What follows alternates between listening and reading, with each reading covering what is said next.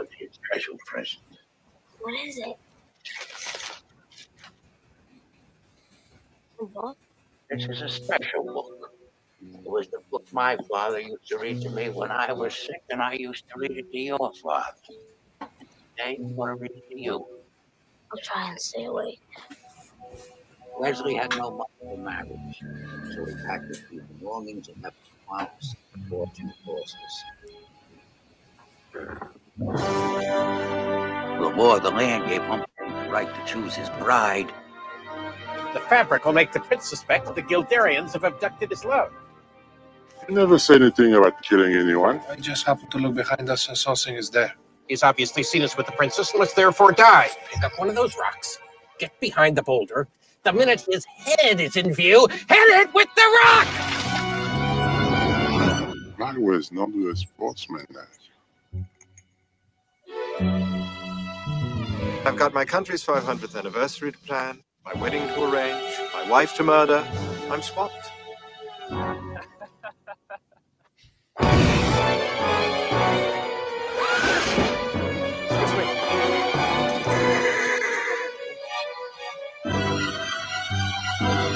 Jesus, Grandpa, what did you read me this thing for? Well, who says life is fair? Where is that written?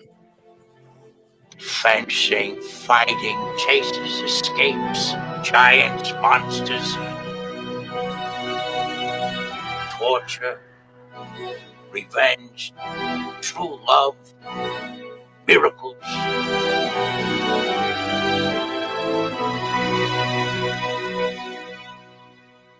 Look, I'm retired. I might kill whoever you wanted me to miracle. He's already dead. I'll take a look. Bring him in. Hell yeah. That's a weird trailer. I liked it. I liked the fact that it wasn't cut very well, but I liked the fact that it relied on Peter Falk's like grandpa character to kind of tell the story. So you kind of know exactly what you're getting into. Yeah.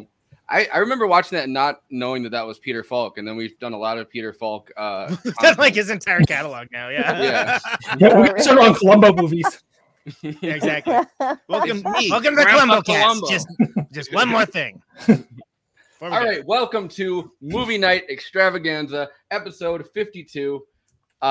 Princess Bride, one of my favorite movies of all time. My original reaction to Princess Bride was a lot like the kid, where he's like, "Is this a kissing book?" And I remember being like a kid and watching The Princess Bride and being like, "Is this a kissing movie? Is this gonna be one of those like girly kissing movies that?" And then I don't know. I've probably watched it like 50 times literally since then. But I am here as always with J. Andrew, the alternative to Suicide World. By the way, what's happened to Ben Burgess? Seems a little bit more violent in that trailer. Yeah, he does, doesn't he? Logic humor, y'all. Anyway, the classic blunders.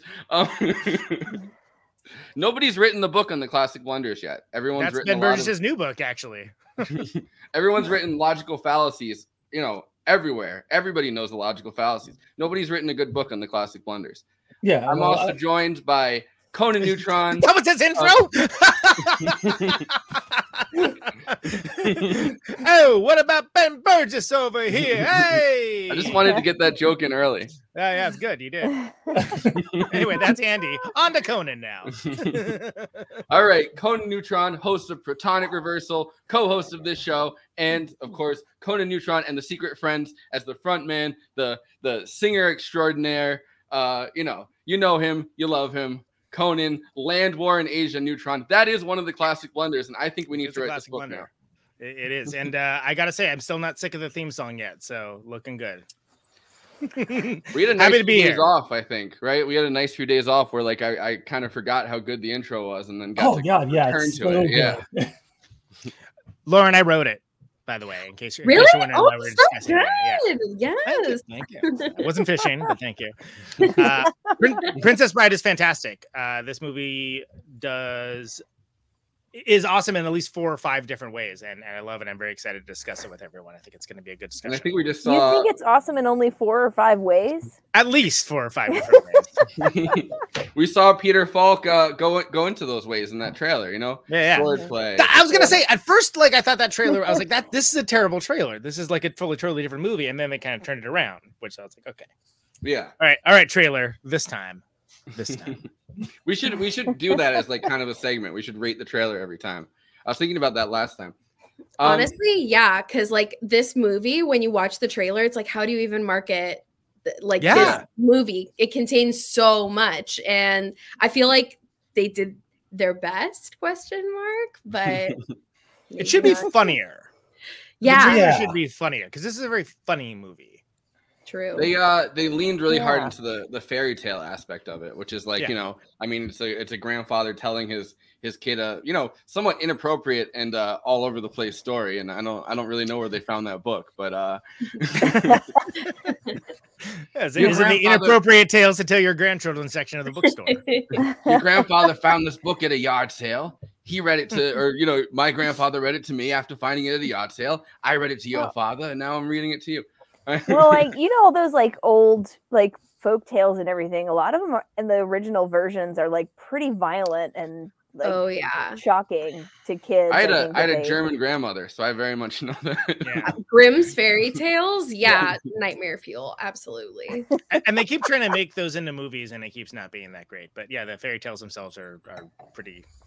Anyway, we're still in intros, aren't we? Yeah. Right? Yeah. All right. Well, Erica Strout's been on, a whole bunch of different episodes lately. She's a Georgia-based filmmaker, music video director, and musician. Half of the musical duo Dream Tent, plays guitar and sings in Motherfucker, and the live band of Conan Neutron and the Secret Friends.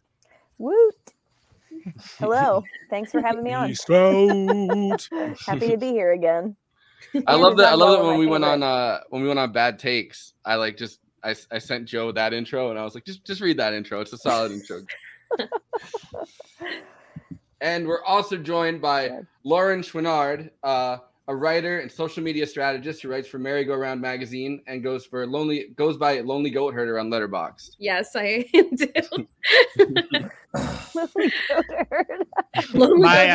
I had like 5 seconds to pick a username. I was Lonely Goat Herder. Wait, can I change it? Yeah, I was literally watching Sound of Music, and I was like, that's what it's gonna be. That's my legacy. I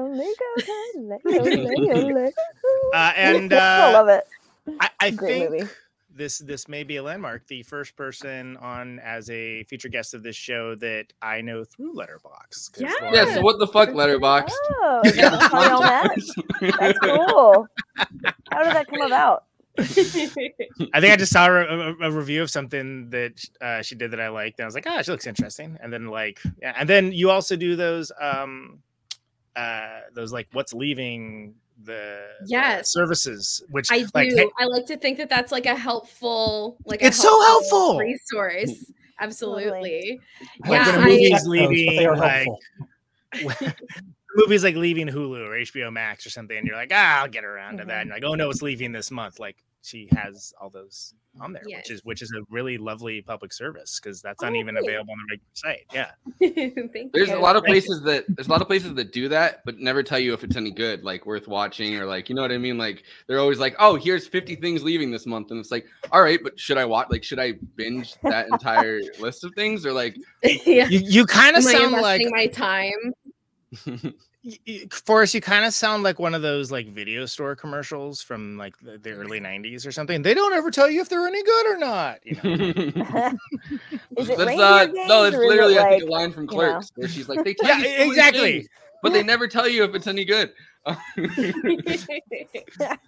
He's just like reading, but yep, that's it. All right. It's like, oh, like just not paying attention. Those are the same 2 movies. You weren't paying any attention to what I said. I can quote Clerks way too much to ever do it as an episode on the show. I feel like. Yeah, what does he say? Like very clever ruse, ma'am, or something along those lines. I don't appreciate your ruse. That's what it is. Yeah. Anyway, Lauren, welcome to the show. Thanks for Thanks for having me. I'm happy to be here. We'll get to a point eventually. Don't worry. Sometimes we don't. Well, you're telling me.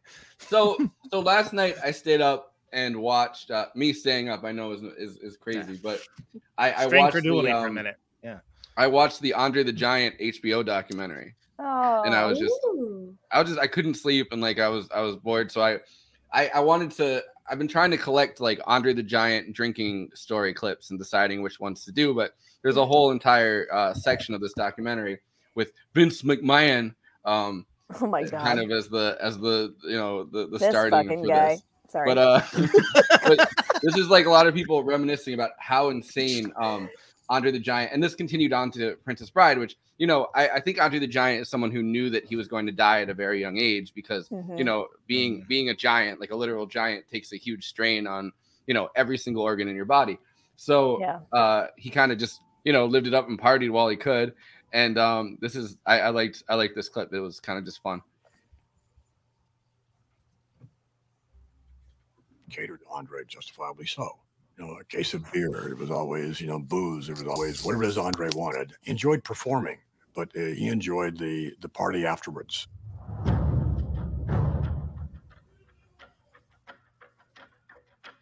The stories about Andre's drinking are almost another level of mythology from the man himself. Andre was certainly, I mean, one of, if not the greatest drinker that ever lived. I myself saw him almost every night drink 7,000 calories worth of alcohol.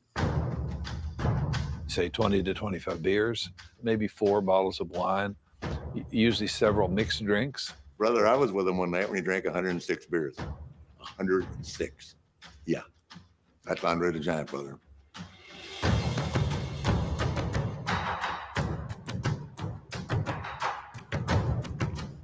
Andre was a big drinker after the matches. Most wrestlers would like maybe have a 6-pack, and Andre, the minimum that he would ever have was 24.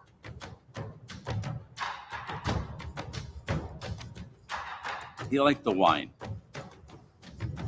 He'd have him bring in a case to start the day, a case of wine. We go to this hotel. I mean, drinking and drinking and drinking, and all of a sudden now it's time to go to bed. And we get close to the elevator, Andre drops. And the manager of the hotel says, "What are you going to do?" I says, "Call AAA. That's all I can tell you." I was there. Wasn't there for the drink. I was there the next morning in the lobby when he's still sleeping on the floor. Nobody could keep up with him. No, I don't care who you were. Well, he was French. I mean, I love that somebody was like calculating how many calories of alcohol he was. Yeah, it's a weird documentary, and the way that they kind of ominously play the dun dun dun dun with like intercut with like it looks like a fucking drunk driving commercial. And what I want to hear is these stories about Conan the Destroyer, when single Arnold Schwarzenegger and freaking Wilt Chamberlain and Andre the Giant were all hanging out on set because you know they were all like what they were doing afterwards. You know how much drinking was going on there. Well, he was so Arnold Schwarzenegger was in the documentary, and I sent you that clip earlier where he was saying that he went out to dinner with Andre the Giant and wanted to pay the bill, and he was like, "I've got this," and Andre wanted to pay the bill, so like a scuffle ensued. Andre the Giant put Arnold Schwarzenegger on top of like a thing and like put him down on top of like a dresser and left him there and paid the bill. Oh my god! Wow, that's incredible. I do that all the time. Yeah. I had read all of this stuff about his drinking habits, like starting off with, I can't drink one glass of wine without being like, I'm going to be hungover for work tomorrow. Like, so he starts off with a case. I heard that during like the wrap party for Princess Bride, he had ordered this drink that was like, it was like several gallons of just like every alcohol that they had at the bar. And Carrie went and like drank some of it and was like, yeah, I haven't had airplane fuel, but if I did, it probably tastes like this. I have that clip actually. Oh my god, no way. I have that clip where he tells that story. Let's see it. All right, so you know, Carrie or whatever, like the guy that played Wesley in this, has been in a lot of other stuff. But it seems like this is kind of his peak. And so when he has a good head about it though. Like he'll still talk about it. Like he understands. No, so when it came time to kind of reminisce about this, right? Like the anniversary started coming, like, you know, 20 years, 25 years, 30 years, like those anniversaries. He wrote a book and he took everybody's like reminiscence, like, you know what I mean? Like their stories about how the film came together. And this is after Andre the Giant obviously had passed away. And he wrote a book and then he went on this huge tour. I don't think he was doing anything else. He went on this huge tour from everywhere from like Google, what do you call it? Like Google Talks or whatever, like to, you know, like all these different like Comic-Con places, fantasy cons. So there's so much stuff of him talking about the experience, making it, because he had written this book and he's kind of trying to pimp out this book and everyone else is kind of onto other things. And he was like calling around being like, hey, are you going to write a book on this? Are you going to write a book on this? And obviously everyone else kind of had gone on to other things and he did too, but like not in the same way, I don't think. No. Like No, I mean, nothing that hit as hard. Yeah, I mean, I love Shadow of the Vampire, but that's like the only other good thing. I watched his Wonder Woman pilot. He was in Saw, right? He was in Oh yeah. And he played the I looked at a list of other things he's done. I know he's done some voice work too. Like he's done some voice acting. Yeah. It seems like he's had plenty of work since then. Oh yeah, he's certainly worked. So but like leading man as Princess yeah, Bride. certainly nothing with the cultural cachet of Princess Bride. Yeah. No, although I will say, watch Shadow of the Vampire if you haven't already.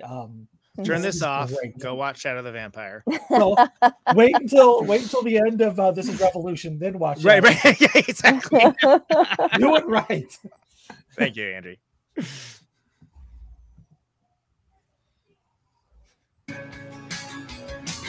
I'd love to talk about your book. Oh, thank you. So obviously, if you live on this planet, you're familiar with The Princess Bride. So what was this? Talk to me about the concept of the book and just the experience of you writing it. You know, it was a beautiful thing because it'd been almost 28 years since we made the movie. And there was so much goodwill towards the film, and still is to this day. I call it the gift that keeps on giving, because it's a generational thing, you know? I called Rob. I said, Rob Reiner, the director, I said, are you going to write a book? He goes, no. So I called all the cast and I asked them, are they all going to write? And they said, I don't no. see Mandy Patinkin writing. No. And I said, well, if you're not going to, can I write one? And they all agreed, and they not only agreed, but they agreed to be a part of it, which is great. So it's not just my memoir. It's the memories from the whole cast and the filmmakers about the making of the film. Yeah. It's a lot of fun. And then now that, you know, looking back, when you were filming that, did any of you have any idea that it would become the phenomenon that it is? Does anyone have any idea that a film's going to be, you know? I don't know. Nobody has a clue. Nobody, as Bill Goldman, the author of The Princess Bride, said about Hollywood, nobody knows anything. And by that he means no one knows what makes a hit, because if they did, they'd be making them all the time. And Andre the Giant, did you ever actually get hurt when he was throwing you around? No, he was very gentle. He was a gentle giant. He really was. He was very gentle. Do you think he could drink? He could hang? Oh my God, please. He'd have emptied this bar right away. He used to drink a thing called the American, and they would take a beer pitcher, and the bartender would go behind the bar and literally take every bottle and pour it into a beer pitcher, and that's what he drank. I tasted it once. I've never tasted airplane fuel, but I imagine that was the closest thing. He thought it was very funny because I coughed and spat it up.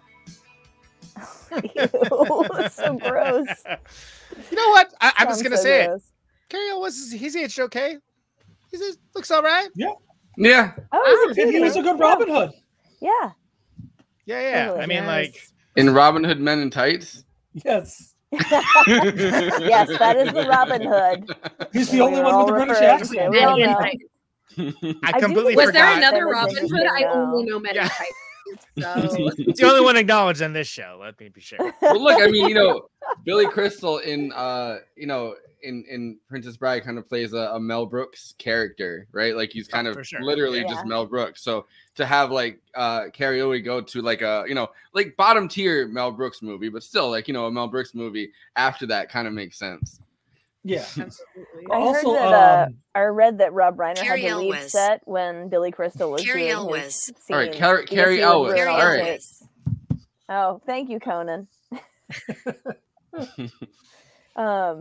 Yeah, I read that Rob Reiner had to leave the set when Billy Crystal was acting because he was laughing too hard. Yeah, it seems like he booked Billy Crystal specifically because he made him laugh that hard. And I mean, his role in it's amazing, but like yeah, he's great. He nails it. Yeah, absolutely. Well, it's such a Was it minor. Carol Kane? Carol Kane, yeah. Carol Kane, who was awesome who's also Not always bad, right? fantastic whenever she's absolutely. on. And she was going through both Billy Crystal and Carol Kane were kind of going through quite a run during the 80s. Like I feel like that was their like high period. I mean, I guess Billy Crystal going into the 90s, doing the analyze this, analyze that. Yeah. Well, yeah, City Slickers. But it's a small. Carol Kane coming back and Kimmy Schmidt too was pretty great. Kimmy Schmidt Run, is so good. So good. I love Billy Crystal coming back in blackface, not so much, but can't appreciate that. No. I will say that those characters, the Billy Crystal and Carol Kane characters, relatively minor, not to the story, but like minor amount of screen time and like huge presence. Like it's a great, it's a very important. Like this part, awesome. I can't wait. I love he's like nothing's more important than true love, except a nice MLT, mutton, lettuce, and tomato. When the mutton's nice and lean, the tomatoes are extra thick, and he's like, I love that. Tomatoes are in season. I also love the fact that the albino is directed a couple of my favorite movies. He did the screwball comedy Brain Donors, which Mel Smith. Yeah, Mel Smith. He did Radioland Murders, which is an obscure George Lucas film that George Lucas has buried. But if you can ever track it down, definitely worth your time. Is it a great movie? No, but it's fun. It's fun. It's a murder mystery on a silent film set, and it's a screwball comedy. Like they don't. Why did George Lucas bury it? George Lucas apparently isn't happy with the script. It's not perfect. I mean, if you watch it, it's just like it's a good movie. It's not a great movie, but it's something. It's one of those movies that easily had gotten memory hold like it has. I don't even remember it coming out. My kids are awake, so I'm not going to tell the stories about. It's always been there. It's always been there. But I do want to shout out Mel Smith the albino, because he is actually one of the better comedy directors who never had a break apparently. What was the first movie you mentioned? Brain Donors. It's think Marx Brothers, but like made in the like 1989. Okay. I also read that he never actually watched The Princess Bride because his experience making that film was so uncomfortable. Oh my gosh. Yeah, like because he had to wear like colored contacts, and he was actually allergic to the solution that they use, and he had all this like everything he had to wear, I guess, was really uncomfortable. So he just didn't want to relive it, according to what I read. That was kind of interesting. Then he gets knocked out by Andre the Giant instantaneously. Well, it's a shame too, because it seems like the rest of the cast like had a great time. Everyone talks about it, reminisces about it. It seems like it was a pretty good experience that was at least half as fun as the movie, right? Which is you like to think that's the case all the time. It very much is not the case, but it's a bummer. I love when we cover movies though that like the filming of it was legendary. Like, you know what I mean? Like, because I feel like this is one of those movies where like the filming of it, the process filming of it, there are so many stories about like Andre the Giant either being like drunk on set. He was riding around. I guess they couldn't take him in the in the like pickup truck or whatever that they were taking everybody else in. He just wouldn't fit. So they got him like an ATV to ride around. And one of the stories that I found is that he kept on going to Carrie, who played Wesley, and he would be like, "Hey boss, you want to get on my ATV? You'll like it." And he was like, No, I don't. I don't know how that thing works. And he's like, "Come on, you want to get on?" And like there's like the fourth or fifth time he asked or something, he like does it, and then instantaneously snapped his toe or something. It gets caught. Oh my god! Got caught between the clutch pedal and a rock that was on the ground or something. I know, and he got injured a lot on that set. Like, he started off with a broken toe. Like, that happened like early on in the filming. So most of the and he did most of his own stunts with like broken bones and just all sorts of stuff. One of the things that always like was like such movie magic to me is when they're in the forest and they're in the quicksand, and then like Buttercup like falls beneath the quicksand, and then Harry dives in, but he dives in head first, and I'm like I don't know the movie magic behind how they were able to make that happen, where he would feel comfortable just like going for it, because it wasn't. I would not feel comfortable. That was a real stunt. Yeah. Well, even with just her going through, I remember when I just watched it, rewatched it yesterday, I was like, how did they do that with even just her falling through? Mm-hmm. But yeah, him diving head first, like how did he know that he wasn't gonna like immediately collide with her somewhere, or like or snap his neck going down, because like I would imagine there was some sort of like trap door, and maybe the person like there's so much room for error there. It does hit on know more about it. I think there should be an investigation. God damn it! No. Let's get Congress and an investigation. We just need to get the Rob real Reiner issues. on. The American people need to know. Exactly. We need to know right now. Let's get an inquiry going. How come Rob Reiner's not here? Exactly. We'll subpoena him. This also follows an amazing trope that I think is not talked about nearly so much with movies from the 80s, and that quicksand is a major threat. Whereas in reality, quicksand is like a fairly rare occurrence, but it's like every movie has like there's a quicksand scene. I mean, I'd like to ask Renee when she's on Friday how often quicksand is a threat, because maybe she'd have a different answer about the stakes of quicksand in Australia. True. Yeah. Maybe so. That's Iocane powder comes from Australia, and I think it's funny populated that by criminals. I think it's funny that they refer to it as lightning sand in the movie as well.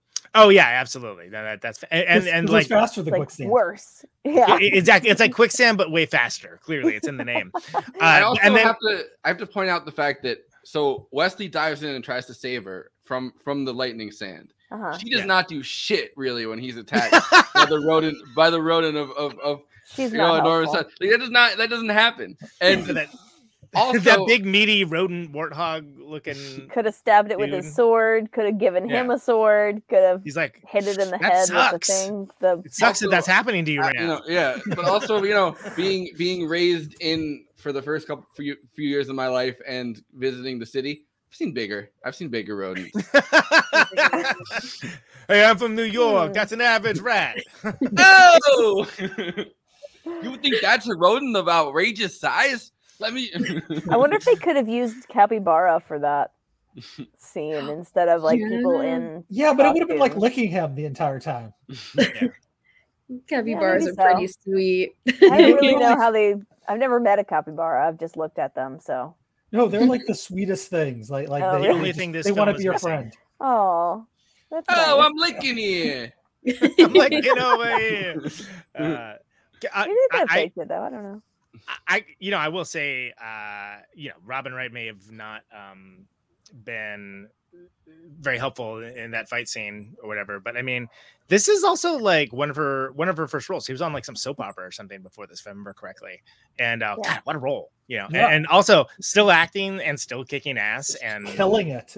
Yeah, absolutely. I'm not talking about her as the actress. I'm talking about kind of Princess Buttercup as like the character. Oh yeah, Princess Buttercup was utterly useless in that scene. She's just like, Well, and what are you gonna do? Go get it. The guy who wrote the book, William Goldman, he wrote the script as well. And like, I don't know if anyone else has read the book. I've read the book a few years ago. I have every intention to do so eventually, but I have not. Do yourself a favor and read the book, because it will not. What's the book? What is book? He's just book? Ignore America. Well, go ahead. Bouquet. It's in the book. Like Princess Buttercup is presented as like a complete idiot. Like she is like really stupid. Like her character. So I think in keeping with like them trying to create the movie in honoring the book, and the same person like being involved, like it kind of makes sense that she wouldn't be that helpful, because she's supposed to be an idiot. Right. And in the book, they do a better job of creating her character in like developing her character to be a stupid person. But in the movie, she doesn't seem as dumb. The only thing we really get in this one is that oh, I'm sending my 4 fastest ships. Oh, okay, sure. And she's like, oh, okay. And then it's like a Padme Anakin moment where she's like, you sent the ships, right? And he's like, she's like, right? But so I have a clip with William Goldman and Rob Reiner talking about the process of writing the film itself. Yes. And I didn't know any of this backstory behind it, and I didn't know that he had kind of, his daughters had kind of named it. He was like, I need a good name for a story when the book came out, and they're like, well, Princess, and then someone else, like the other daughter was like Bride, and he's like, Princess Bride, because I was always wondering how the story, how the movie got that title, because it's like, it's just such a fairy tale title, and the movie itself is completely different than that, I think. Well, I think he said that it was from stories that he told his kids. Like one of his daughters requested a story about a princess, the other one requested a story about a bride, and so over these stories that he made up just to tell them for fun, it sort of developed that way. And then the last kid requested mutton, lettuce, and tomato. A nice MLT. Just a nice MLT. Nothing too fancy. It is this wonderful kind of traditional classic love story of true love conquering everything and then fighting against all odds to survive. It's told in the classic traditions of fairy tale storytelling, but at the same time, it makes fun of all of that and it blends it together perfectly. Inconceivable. Well, it's an odd mix, isn't it? I don't know quite what it is. It's hopefully funny. It's hopefully romantic. It's hopefully exciting. Doesn't sound too bad. I'll try and stay awake. When Bill Goldman sat down to write this book, he had 2 daughters. His one daughter, he says, if I were a book, what should I write a book about? And one daughter said, write a book about a princess. And the other one says, write a book about a bride. And so he said, okay, I'll call it The Princess Bride. The book was finished in 1973. 20th Century Fox thought there might be a movie in Princess Bride. And just before we went into production, the head of Fox was fired. A technicality that will shortly be remedied. And that set up a series of over a decade when the movie almost happened.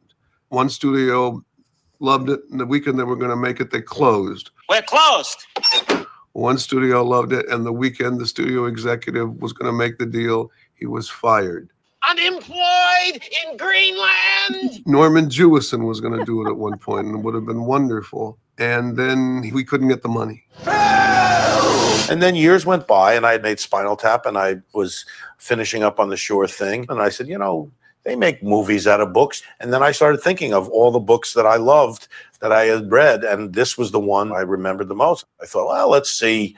Maybe I can, get William Goldman to agree to, I didn't know what I was doing. And I went and found out, first of all, that he had been trying to make it into a movie for like 15 years. I very naively called William Goldman up and said, I'm interested in this. He had not seen Spinal Tap. He went and saw Spinal Tap. I went to see Spinal Tap. I screened it with my daughters. And I started shrieking. It was so funny. And I thought, good God, give him the movie. And I was like walking on air. I thought, oh my God, William Goldman wants to say it's okay for me to do this. The first 2 films I made were Spinal Tap and The Sure Thing. Spinal Tap was a satire. The Sure Thing was a love story. And this Princess Bride was a satirical kind of fairy tale love story. So certainly by looking at these 2 films, he probably got a sense that I had the sensibility and I could understand the tone of how to blend these things. I feel like those clips are something you would have put together for us, because it makes good usage of lines in the movie to doing the thing with the... Yeah, and I'm happy. Well, I see, but it was kind of brilliant. I wouldn't have necessarily thought to put but he's like, unemployed in Greenland, closed, and he's like, we're closed. yeah. I technicality that will shortly be remedied. I always love when I always think about wow, I wonder who put that together. That must have had a good time doing that. So Probably. A lot of those are from an actual making of documentary that I found, which is really cool. I found a lot of different. There's so much on The Princess Bride, and I should know that because I've been watching clips of Andre the Giant talking about, or people talking about Andre the Giant's drinking. I feel since I was 10 or 11 years old and didn't even have any I was oh wow, that's a lot of alcohol, I guess. Assumably, I don't a lot know. of calories. Yeah. Was it 27,000 calories? Yeah, I like the It's a lot of measuring alcohol. calories. No, yeah. it was 7,000 calories a yeah. day. But like, still Andy, please, thank you. Let's not exaggerate here. This isn't a show that exaggerates. Please let the record show. you know what, Andy, if you keep exaggerating like that, you're gonna be unemployed in Greenland. I've always wanted to see Greenland. It's pretty funny after because I feel like Greenland never really gets mentioned, and then there was the whole thing where it got revealed that Trump tried to buy Greenland from Iceland. Oh my God, I forgot about that. Yeah. That's a real thing that actually happened. That was like seriously floating. Not an Onion headline that actually happened. Well, I think somebody put it as a headline as a joke, and then Trump was like, "Yeah, we would. We'd buy Greenland." And then Iceland was like, "We're not great deal, lot of land." Iceland was like, "We're all set on you, Trump. We don't need it." Like, no, and he's like, "Wow, no thanks. I would have paid so much money for the green sticky icky that exists all over Greenland."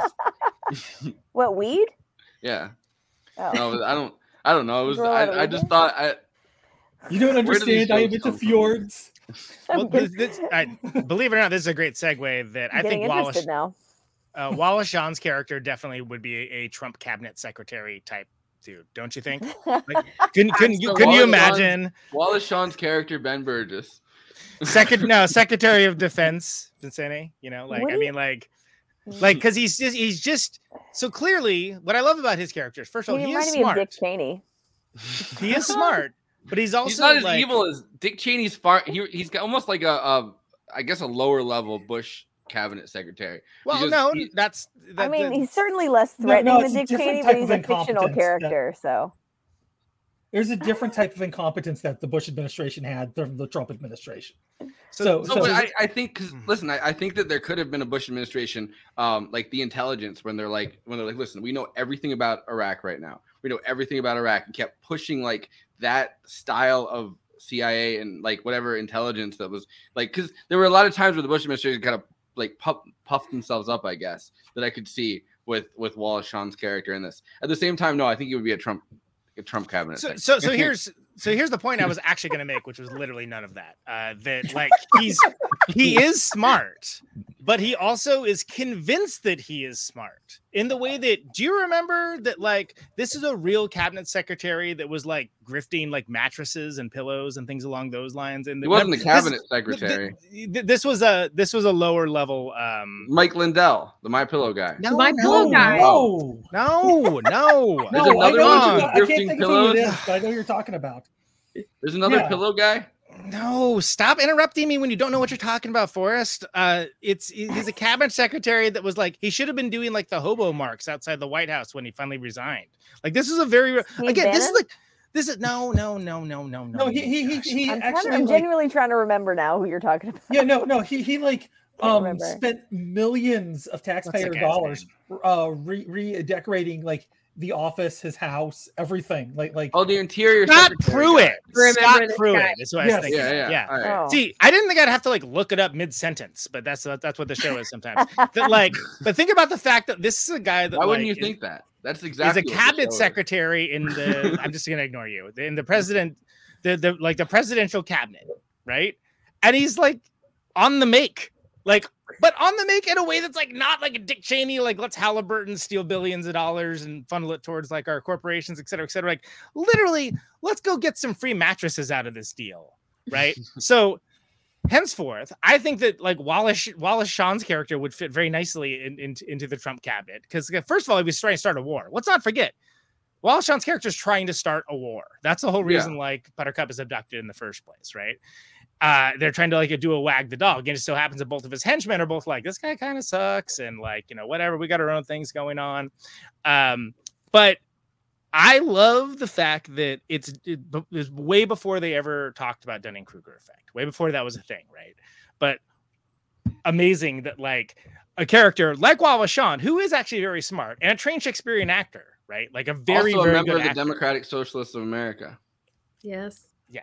And manages to like play like, you know, he thinks he's Karl Rove, right? But he's more like Steve Bannon, like for sure, like in that way. But I just think it's so amazing that like this. Think of when this movie came out, right? Like, and it was sort of like that. Certainly Rob Reiner was like injecting a little bit of like, you know, people like making war around that time and doing that kind of stuff. Think, but I think what he really is he's kind of like he's a Nixon guy. He's one of the CIA like operative people that thinks they're smarter than they are. That like Nixon had doing these dirty tricks. And the dirty trick is, I mean, the one political, I think, like the one real political connection you can make with this movie is he's kind of doing what like the CIA does. Like the entire thing is like, we're going to set somebody up. We're going to start a war between these two countries because I'm going to kidnap somebody. It's the most ridiculous. We're going to hire private contractors. Right, exactly. Yeah, they're hiring private. Exactly. These guys are the Blackwater of the medieval age for sure. Yeah. Well, Nixon had that famous quote when he's like, "If you want something done, hire a right wing exuberant." You know, and it would be these guys that were working for either the CIA, because Nixon had been that guy, you know, for the longest time. Nixon had been like the weird, crooked, like grotesque behind the scenes person that eventually had just kind of placated his way up the ladder, knowing that was what he was going to do, placated his way up the ladder into being president by the time, you know, like he was president like in 1968 or whatever. And in the same way, this like Wallace Shawn character, you can think of that as like a low level, like kind of Nixon employee. Yeah, he's the plumber. He's the plumber for that. Exactly. No, 100%. Right? Yeah. And you know, and you could think of like you know, Chris Sarandon's Prince just kind of sitting there and being like, listen, I need you to kidnap my which is a crazy plan and not gonna work. Like kidnap my fiance on the day we get engaged, bring her to the middle of somewhere, kill her, let her just be dead somewhere, and then say, oh, these guys did it. Which is like a CIA plan, if you've ever heard one.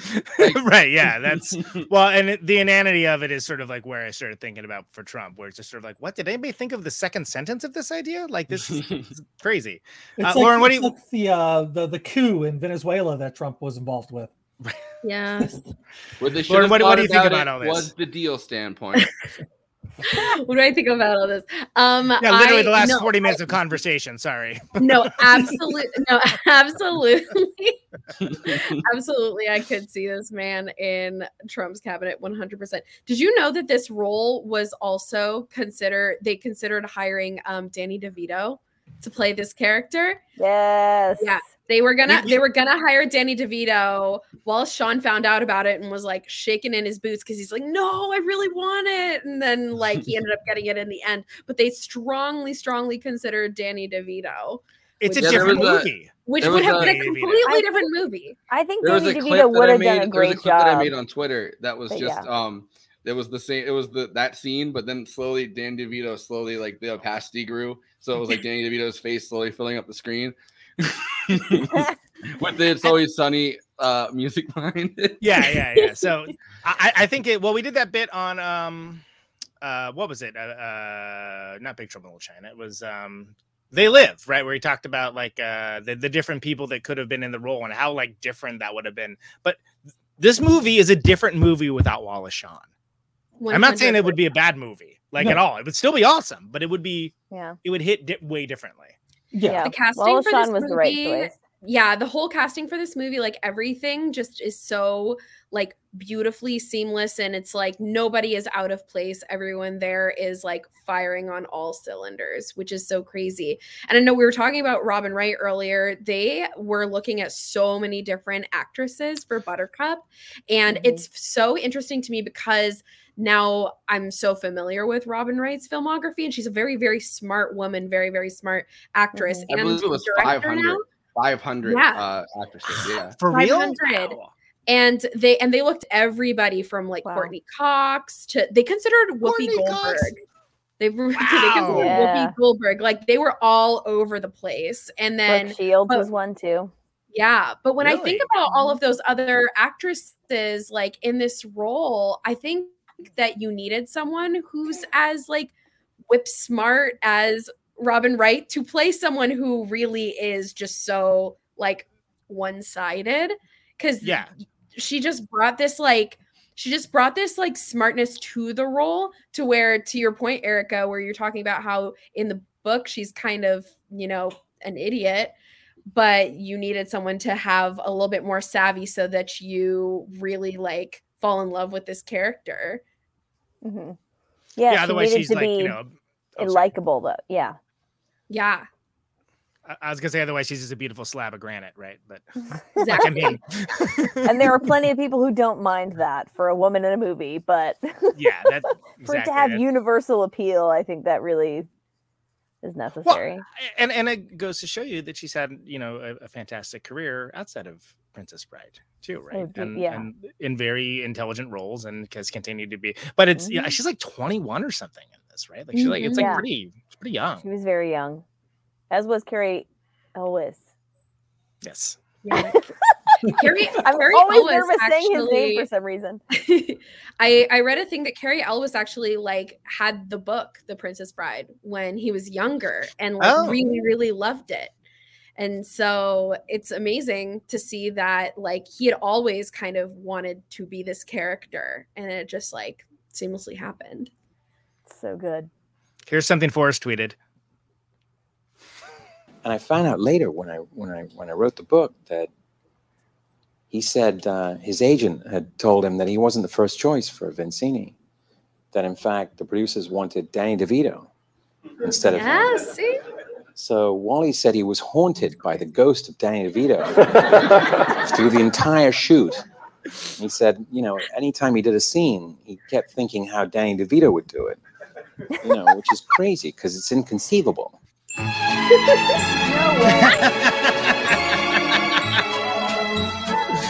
No.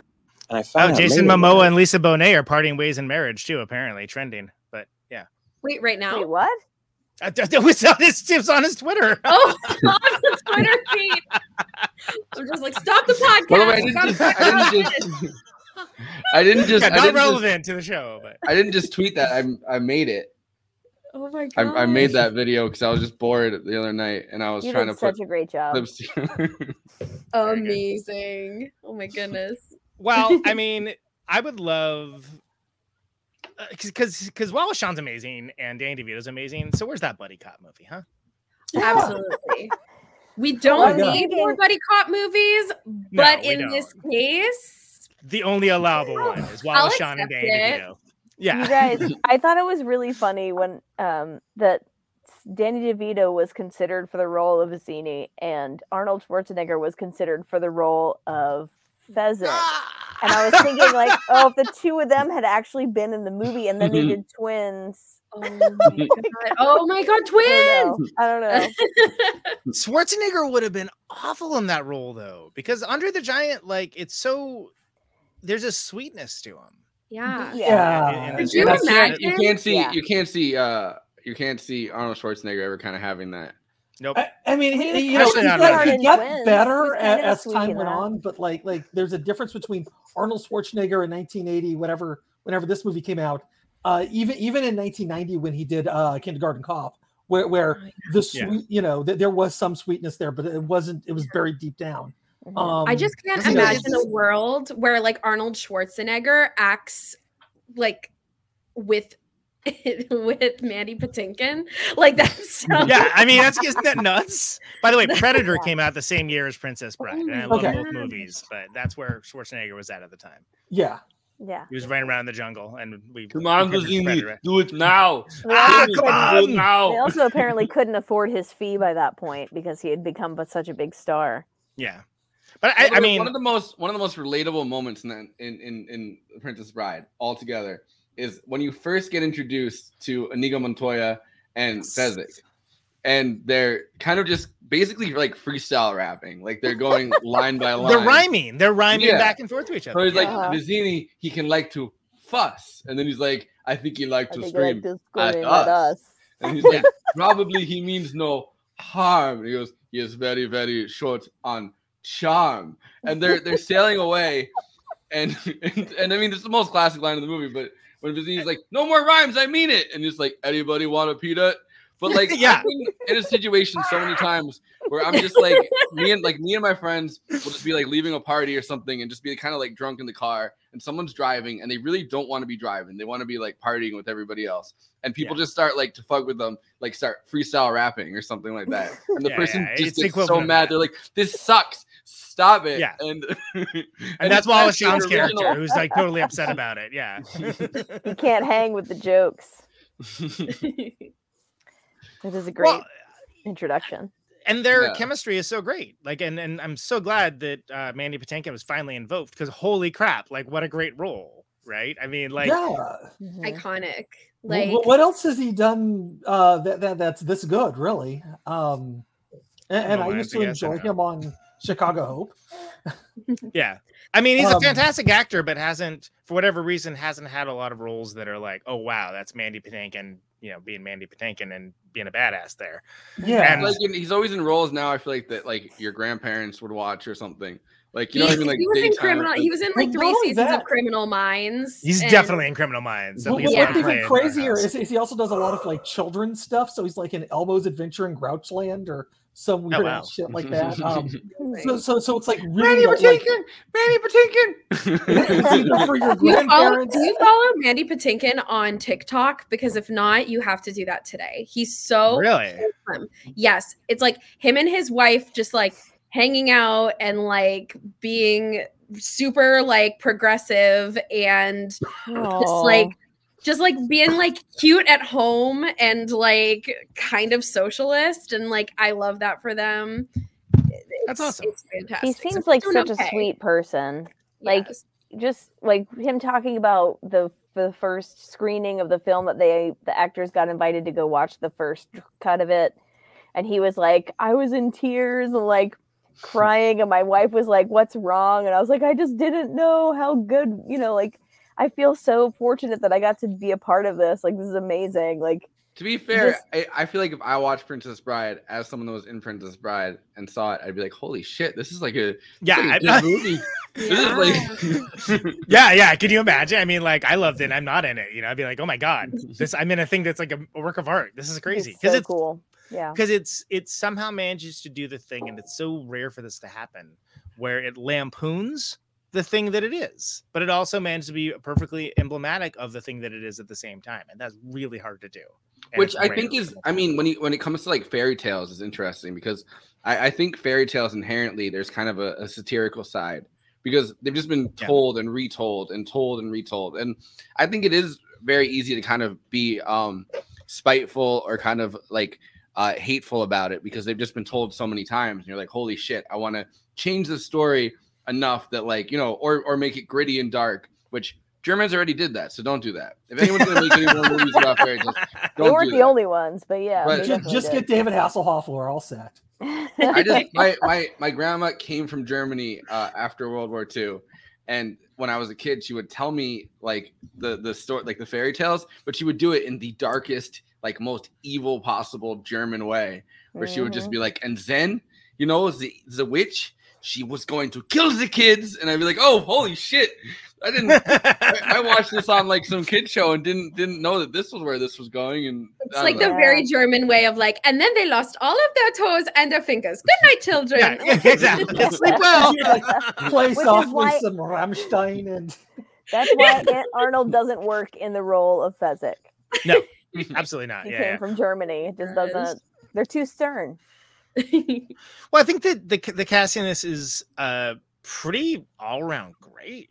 I mean, top to bottom. Like, you know, think about just like the back and forth. I know we're really joking about Ben Burgess, Logic Bombs, et cetera, but like the back and forth between Carrie Elwes and Mandy Patinkin's character, right? Like when just at the very beginning where he like they cut the rope and he's like climbing up like super fast, by the way, and then like there's a whole exchange about, well, I can't fight you, you know, if you're down there, and it's like, well, that is a problem, yes, you know, like this. It's a very smart exchange. No, and then you have like some of the best lines in the movie are during that exchange where he's like, totally, he's like, I give you my word as a Spaniard, and he's like, well, I've known a lot of Spaniards, which is an amazing line. Because, I've known too many Spaniards. Yeah, like.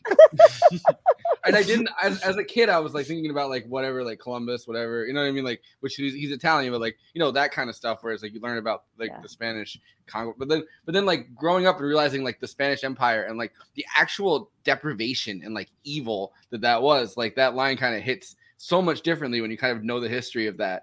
And then on top of that, he's climbing up and he's like, what if I give you, you know, the word of my father, Domingo Montoya, which is the only time he invokes his father's actual name. Yeah.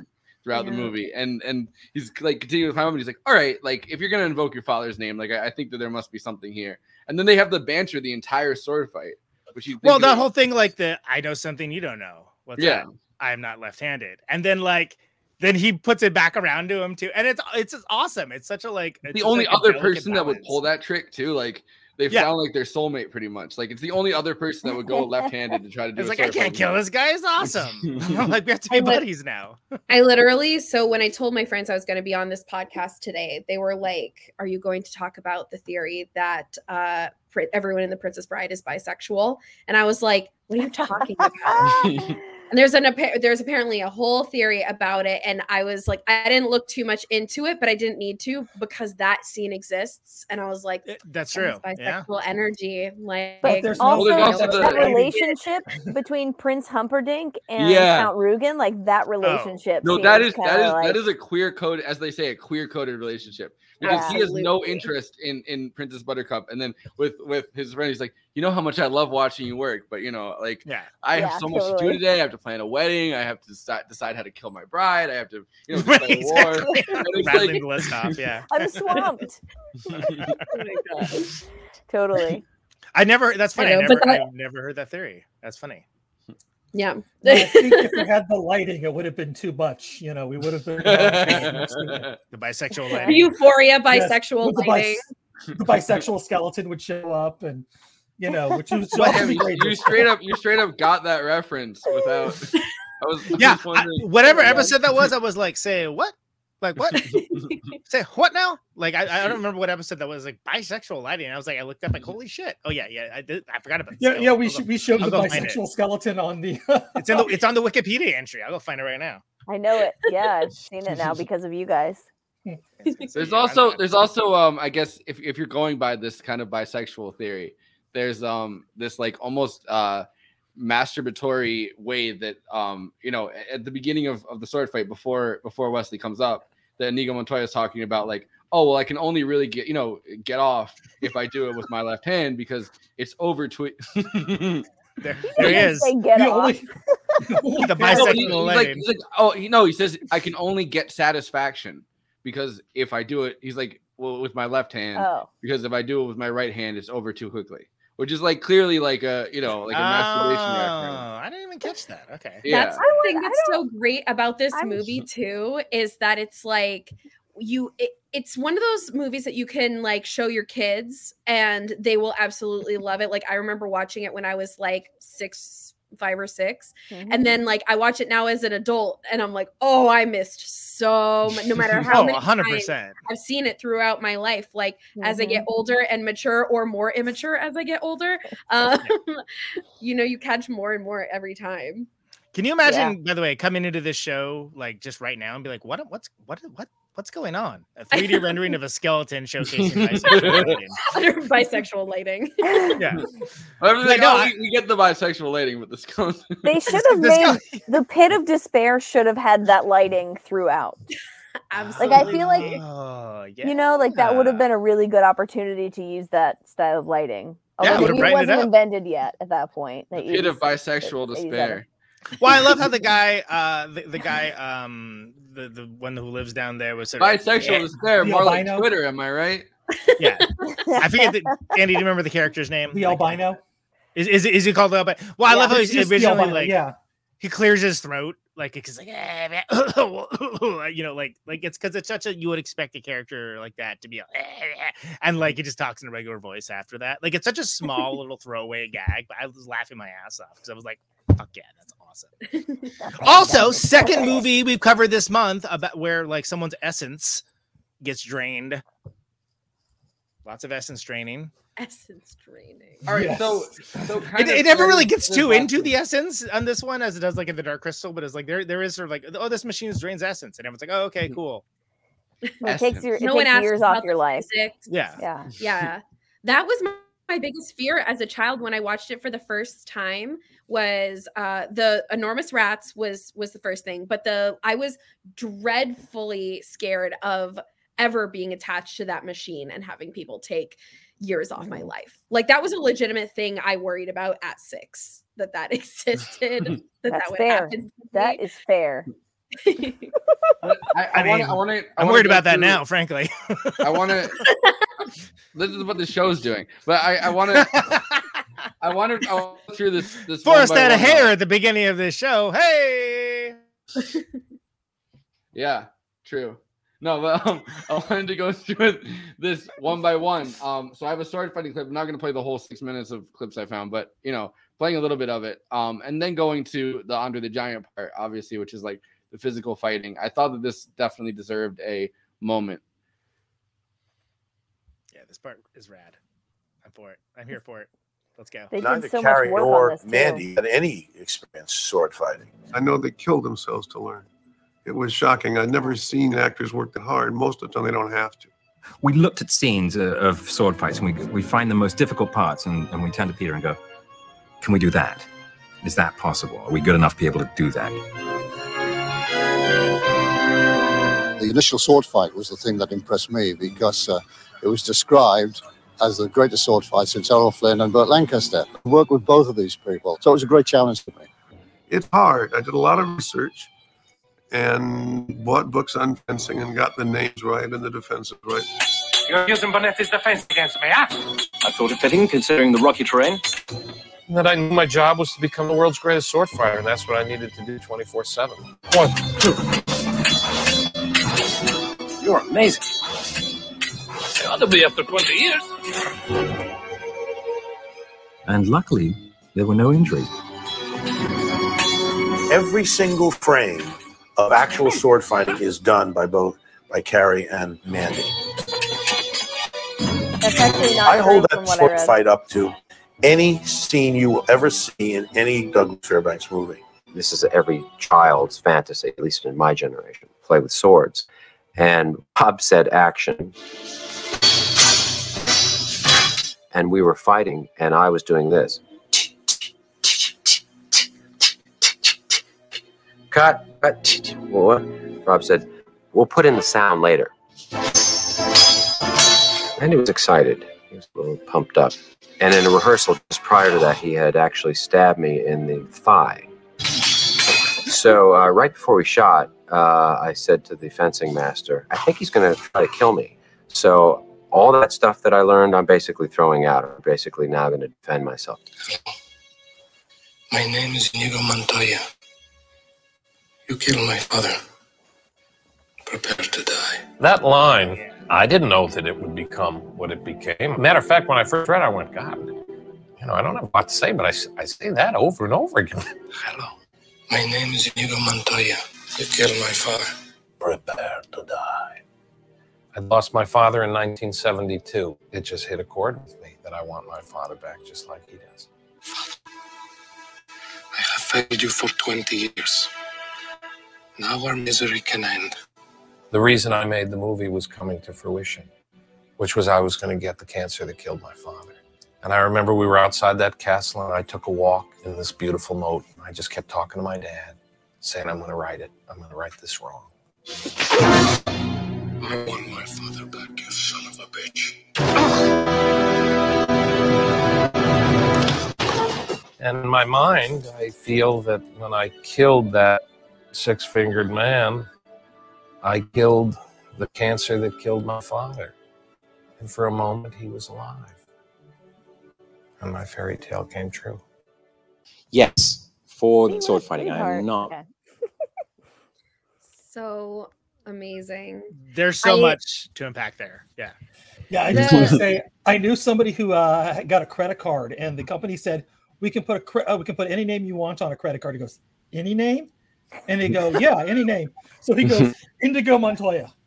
So he has a credit card that says Indigo Montoya, and when he goes to conventions, he pulls out the credit card and goes, hello, my name is Indigo Montoya. You killed my father. Prepare to buy. Oh. Yeah. There you go. There we go. Thanks for coming out. Tip your bartenders. Lauren, what are you gonna say? Good night. Yeah, that scene like guts me every time when he's in that final sword fight with Christopher Guest. Totally.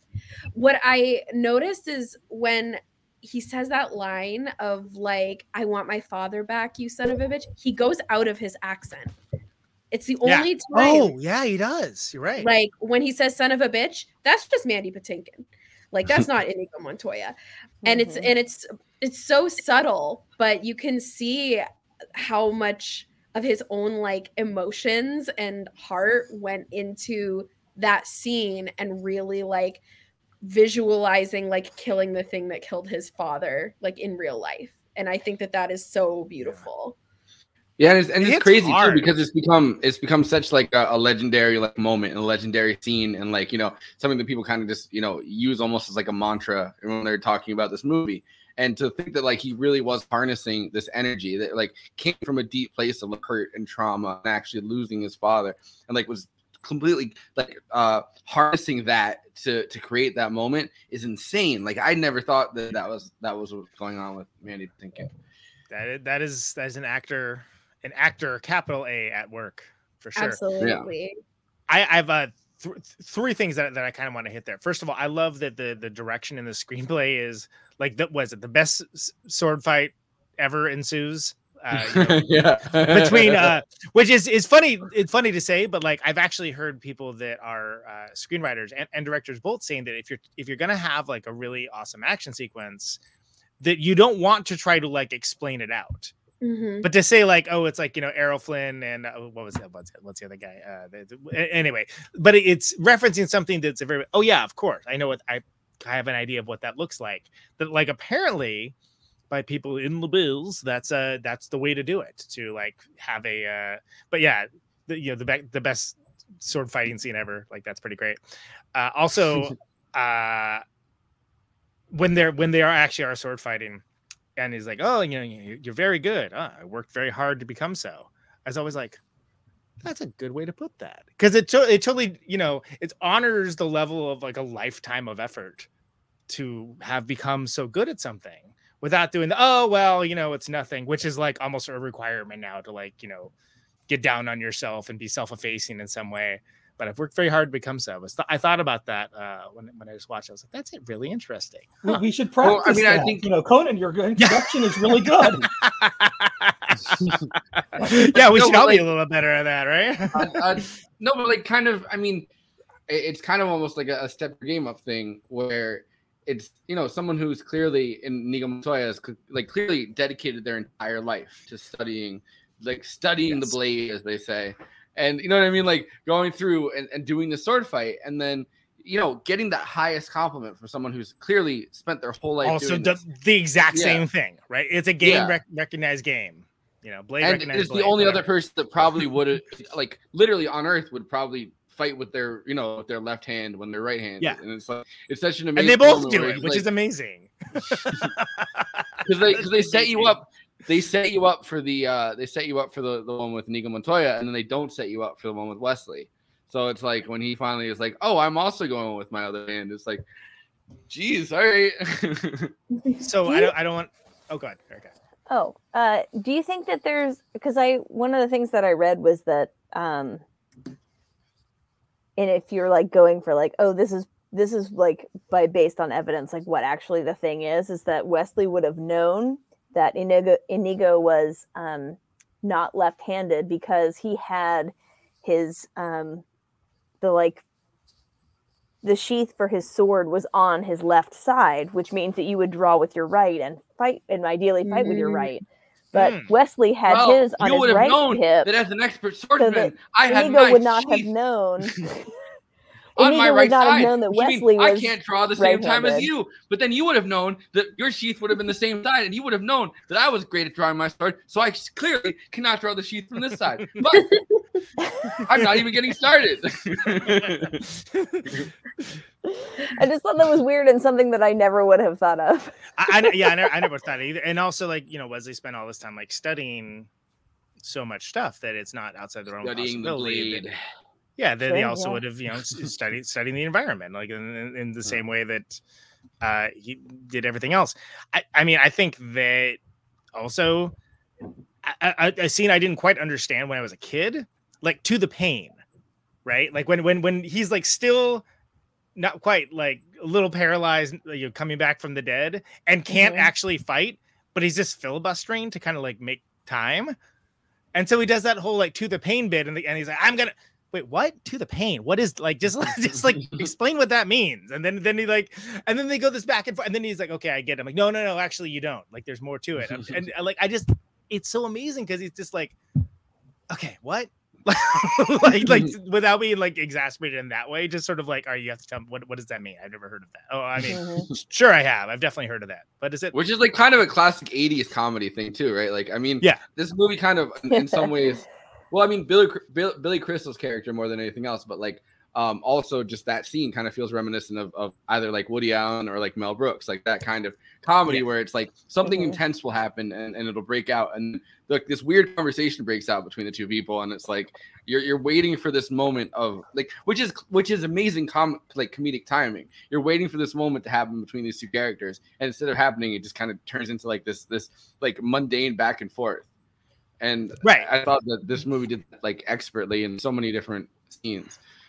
but it works as also showing Wesley's planning out of everything. Like he's like so thoughtful towards everything that he's like, okay, I need to if I stall in enough time, I'll actually be able to fight this guy. And I think that's and there's also, I mean, there's a lot of great stuff around there. I mean, like Andre the Giant, like putting him up on the on the armor so that he can go break down the door for Mandy Patinkin. Like, I mean, just like, and he's just like, like it's like he acts like someone's being asked to open the pickle jar or something. He's just like wham, and then like knocks the door down. Like it's such a small scale scene that I was losing my shit over. There's a moment that I wanted to bring up, and I think it's brought up in one of the clips that I found. But I think so I'm gonna explain it first and then try to figure out which one it is, I guess. But so Andre the Giant was raised in the same town as Samuel Beckett, the famous playwright that wrote Waiting for Godot, like which is like one of the most famous plays of all time about, you know, two men waiting to be kind of taken away, and they're waiting for someone at the end of their life, and they're just kind of having this conversation, and it's like, you know, they're deciding whether or not this person will ever come. They want to know if Gal Gadot is going to get them. Well, and also is the IDF coming? Is the IDF coming? Is Israel coming, or are we just? Or Waiting for Guffman, right? Like, wasn't Waiting for Guffman based on that? That's what I was trying to get at. Well, so it's one of the most Waiting for Guffman. Featuring Christopher Guest is in this film. Thank you. That like, but it's one of the most. I mean, it's an update of Waiting for Godot. Right? Yeah, Christopher Guest updated Waiting for Godot, and that's Waiting for Guffman. I just came back as we were discussing Christopher Guest. I am ready. Like Forrest, you were saying, I am the number one Christopher Guest like mockumentary fan of all time, and I love. Well, we're doing. Those are cold words, Lauren, around me. We need to do best in show. Oh my the first Platonic Reversal Movie Night Extravaganza technical crossover is going to be Spinal Tap, which I'm really excited for. Yes. That's going to be so much fun. Yeah. Forrest, you were making a point about Sam. So there's the play. Samuel Beckett wrote Waiting for Godot. And I guess Andre the Giant's father was an architect or a house builder of some kind, and had helped Samuel Beckett on this house. They lived in the same town. And Samuel Beckett ended up driving Andre the Giant to school. And there's like this famous conversation where Rob Reiner asks, like, what did you talk to Samuel Beckett about? And he's like, oh, well, we were talking about it's rugby, or I think they're talking about like rugby or cricket. They're talking about cricket in the car, and he's like, we're talking about cricket as they're driving Andre the Giant to school as like a kid. And so that scene though, where they're in the Thieves Forest, and they're kind of finally after, you don't know that Bazzini's been killed. They don't know that, Wesley's been captured. You know what I mean? Like, so they're trying to formulate a plan. And, Inigo Montoya is back to being drunk again, and he's waiting in the forest. And he's like, just despondent. Yeah. I am waiting. Yeah. For So he's Vicini. like, I am waiting for Vicini. That's a reference to the Waiting for Godot and the conversation back and forth they have. So it's like kind of this kind of like deep reference in terms of like, Andre the Giant's childhood, which they make sure to reference in pretty much every Andre the Giant clip that I could really really find. They said that was a specific reference. Well, they talked about how he told, I think it's this clip, he told Rob Reiner about his experience with Samuel Beckett driving in the car as a kid. Yeah, that sounds familiar. I think I've seen that in a thing at some point. I don't know. Maybe it's just you talking about. I think it's this clip. Which, by the way, another thing that I wanted to point out before we watch this clip. Norman Lear, who was the guy that made All in the Family, made all of these still basically the template for sitcoms, situation comedy.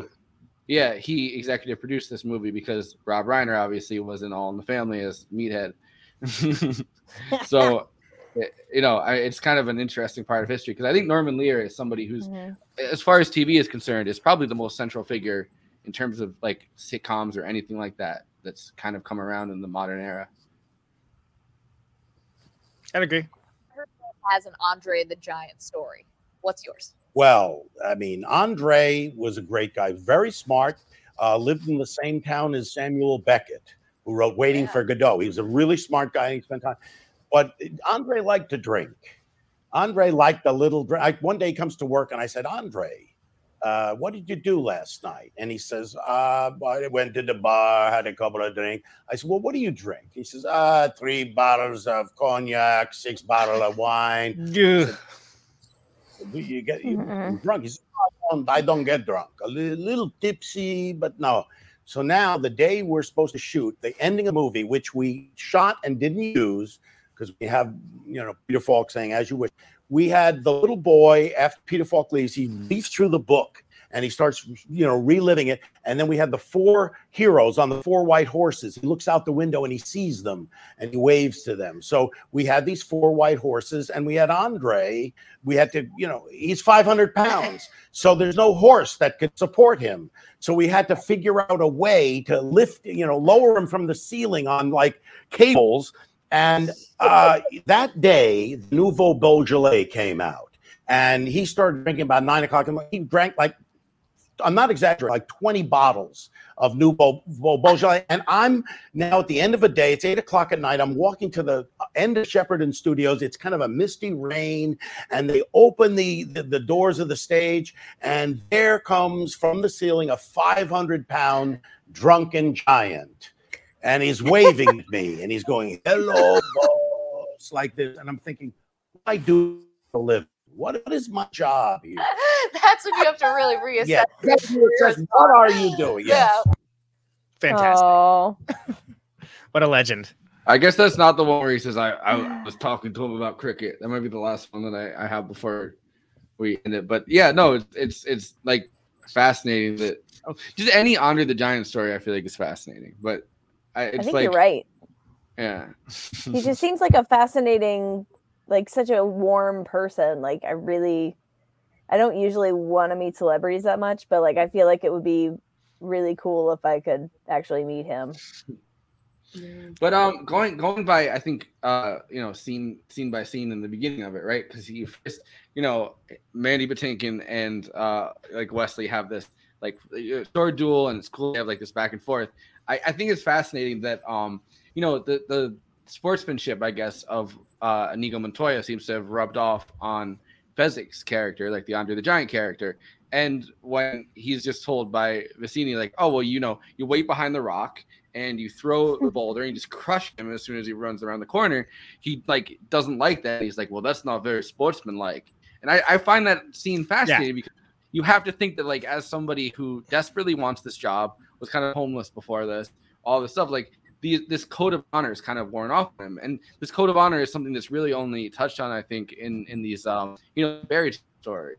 And it's so well expressed in this movie because I think Wesley has it. Although, the one person that was a complete dick to him the entire time is Vicini. He finally gets him, and that's the one person that he like tricks in any way, shape, or form. You know what I mean? Like his Inigo Montoya confrontation and his Fezzik, like Andre the Giant confrontation, are both incredibly honest. And then of course there's the whole outwitting each other, which makes sense. But it was fascinating that the first two are kind of these, like he could kill Inigo Montoya. He doesn't. He's like, I don't want to kill someone that's like that beautiful a specimen of swords play. Like I'm just gonna knock him out. And then the same thing kind of with Fezzik, where he just kind of leaves him and goes, dream of gigantic women, like, you know what I mean, like. And then the final person that he's like, listen, this is the final boss. I've made it this far, is Vicini, and he's like, nah, I'm gonna poison this fuck. fuck this guy. But that's I mean that's a dude with, like clearly not only without honor, but kind of like a real sleazy character ultimately, who thinks of himself as someone very important. Stabbed him. Yeah. He could have done that. Well, yeah. The thing about like Wesley that is so great is that because he's a swordsman, when you're fighting, they always are like be one step ahead of your opponent. And Wesley always is. Like Wesley always knows what's going on. And so it's just like a matter of he's like, this guy, like he knows that guy is gonna fuck him over because he doesn't have that like chivalrous sportsman like quality about him. So he already knew what the end game was going to be before the game even started. Mm-hmm. No, I agree. And the funny part about it is, be one step ahead of your opponent. And it seems like Wallace Shawn's Zini character is like 5 steps ahead of what Wesley was doing. Because at one point he touches on it, which is like, well, clearly, you're a very strong man. You've beaten my giant. It means you might try to poison yourself and withstand the poison because you're strong enough. And he blows past that. And he's which is true. But then, so he hits that point. But then he blows past that because he's now arguing with himself, who's like a self-styled intellect, which is really funny that you could think about. Like you just step back, gave himself an argue with argument. himself. Yeah. So he's like, so he hits that one, and then he's like, but you've also beaten my swordsman, which means you're very clever. Kind of holds himself into this point where he switches the glasses, and then it's like, no, it was the thing where like he was gonna try to poison himself, but like you would never think that it was gonna be both glasses, but it's. Like that could have been something that you saw coming. You could have been like, like you've kind of trained your body to, like you don't have to trust that it's one of the most poisonous substances known to man. Like, well, that shows his advanced planning, right? He didn't maybe necessarily have that scenario envisioned, but like decided he would give himself immunity to iocane powder, just in case he needed it on his journey, right? And it turns out he did. So he used the Dread Pirate Roberts for what at least 2 years out of the 5 that he was gone. So, I love yeah. No, the Dread Pirate Roberts story is like great too, because how they play into it when they have like the big like dummy with like the with the fire and everything, and they use that as the distraction because it's clear that shit in this world that Dread Pirate Roberts, it's Dread Pirate Roberts, and that like it's like not only is this an intentional folktale, this is like almost an appointed position where you choose your successor. Like that's such a great. Dead Pirate Roberts takes no prisoners. The dead Pirate Roberts is here for your souls.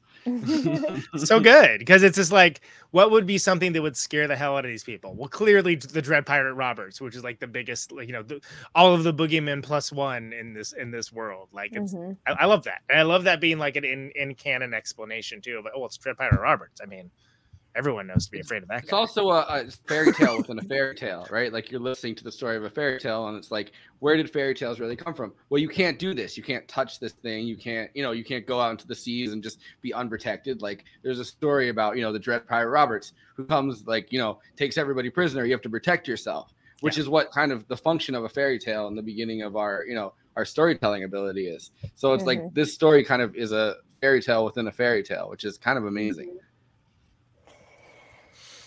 Yeah, I feel like the timeline I think is really confusing in all this, and there are so many clues to different points in time, and maybe that was sort of on purpose to make it more timeless in a sense, because you can't pinpoint when it is. But like pirates were like the late 1700s. I feel like were like the high time for pirates, where like there's a lot of this that feels sort of Middle Ages.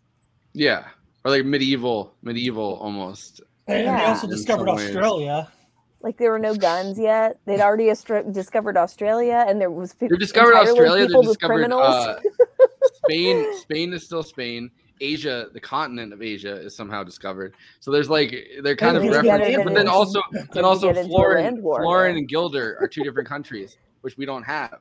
So there's still somehow Florin and Gilder, but also there's Australia. I also like that.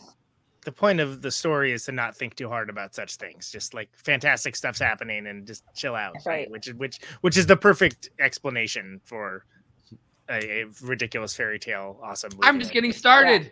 So Florin exists. I'm just getting started. That's so good.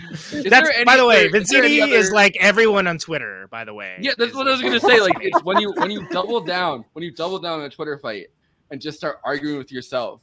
And the person's like, "This is not where the argument was gonna go." But all right, I'm gonna let one you, of like, 10 tweets. Yeah, that would. Vincini would definitely be an epic Twitterer. 100%. When I said genocide didn't happen. And then it's going down. Who's the guy? Dilbert guy, the guy who made Dilbert. That Scott Adams. Oh, yeah. So Scott Adams.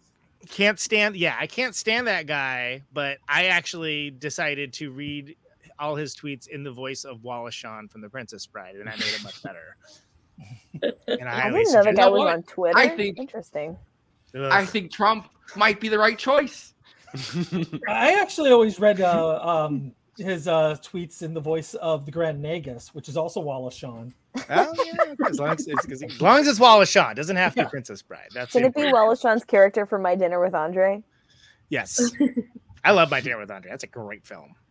That is the gold standard of people in a room talking. At one point, Jacobin did a really amazing Wallace Shawn article where they kind of went into his like history with, you know, being a socialist and like where his plays really have come from and like all of this. I remember, you know, before I even worked for Jacobin for the period I did, like reading that and being like, oh shit, I did not know that, you know, Inconceivable from Princess Bride was like had this long history of socialism and kind of this incredibly humanist vision, and like I don't know, it's kind of beautiful.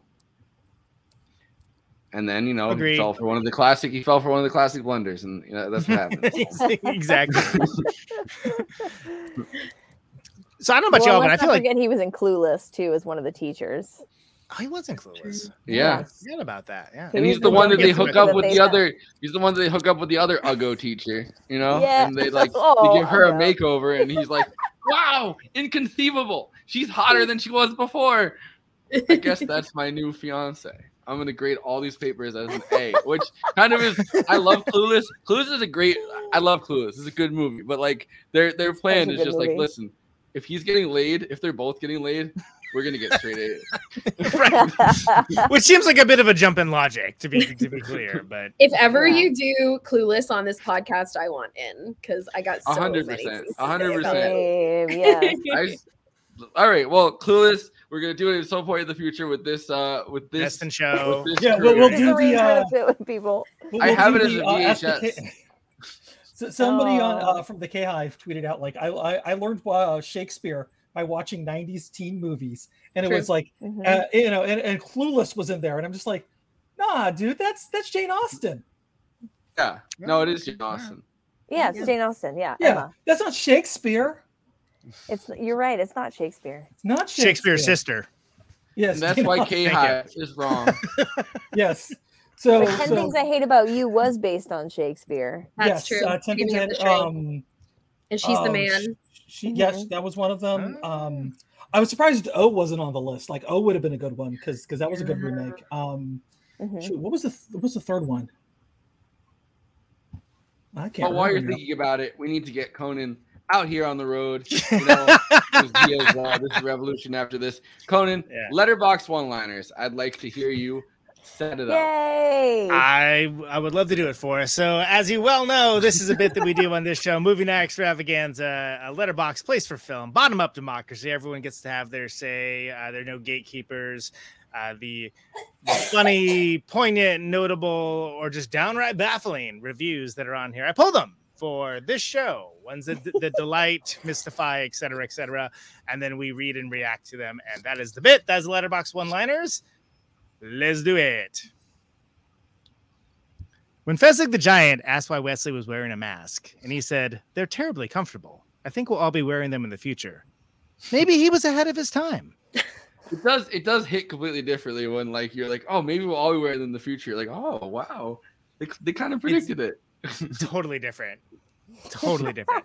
I feel like this joke when it was made in March 2020 was so hilarious, and now I'm just like, as I sit in my house with COVID.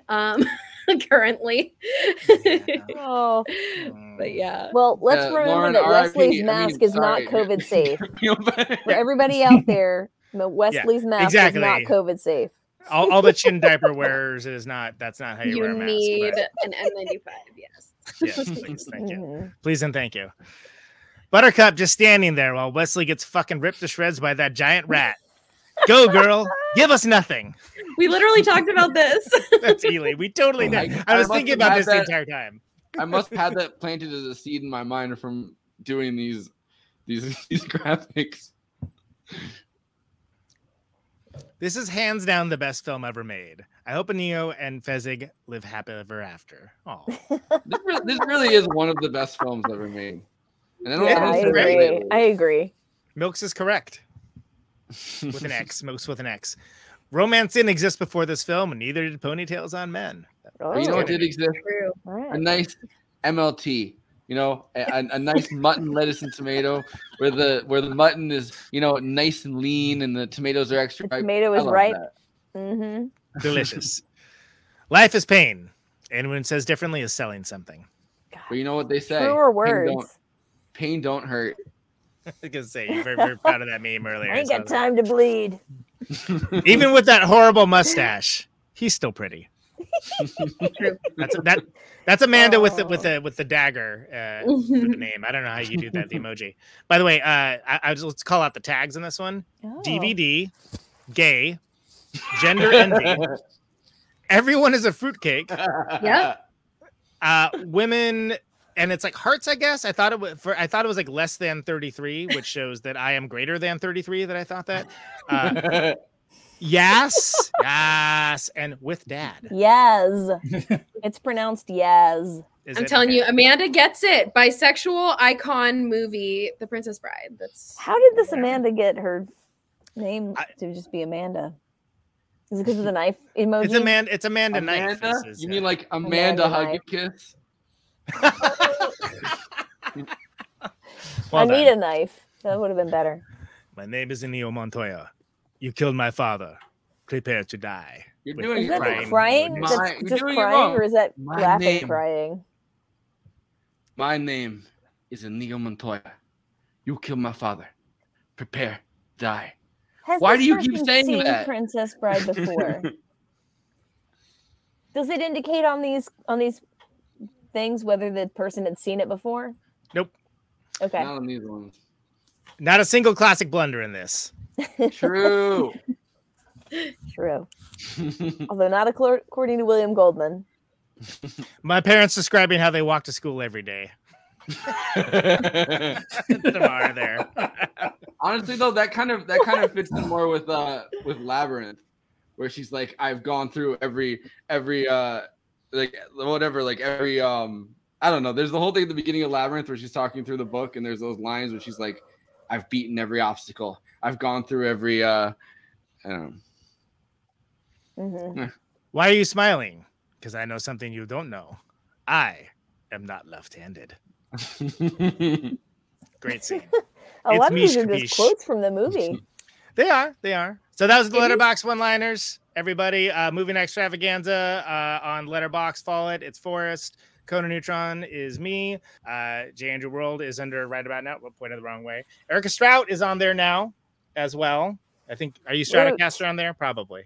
I am Stratocaster. Yeah. And of course, Lauren. The Lonely Goat Herd. Thank you. Best username. I'm gonna follow you. I'm gonna follow you now. Yes, thank you.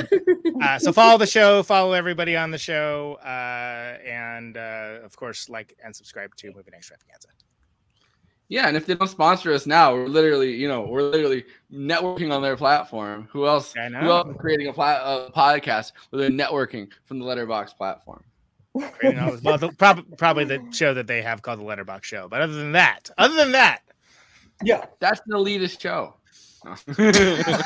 Elitism. It's like when you pull Langdon Boom, Matthew Film Guy from the platform. You bring him on, you know what I mean? And you're like, this is a big deal on this platform. You bring him on, and it's like a fix, you know. It's all Letterboxd royalty. Movie Night Extravaganza, regular Matthew Film Guy. I feel like I haven't heard anything about that priest yet. Like for some reason, you're right. From watching it as a child, like I was 5 when this movie came out. I was 5 years old when this came out, and I remember watching it. Like, I mean, I don't remember the first time I saw it because it was so long ago. But like that priest has stuck in my brain. Mrs. Hammer's class. It was It's really hard not to think about Life of Brian.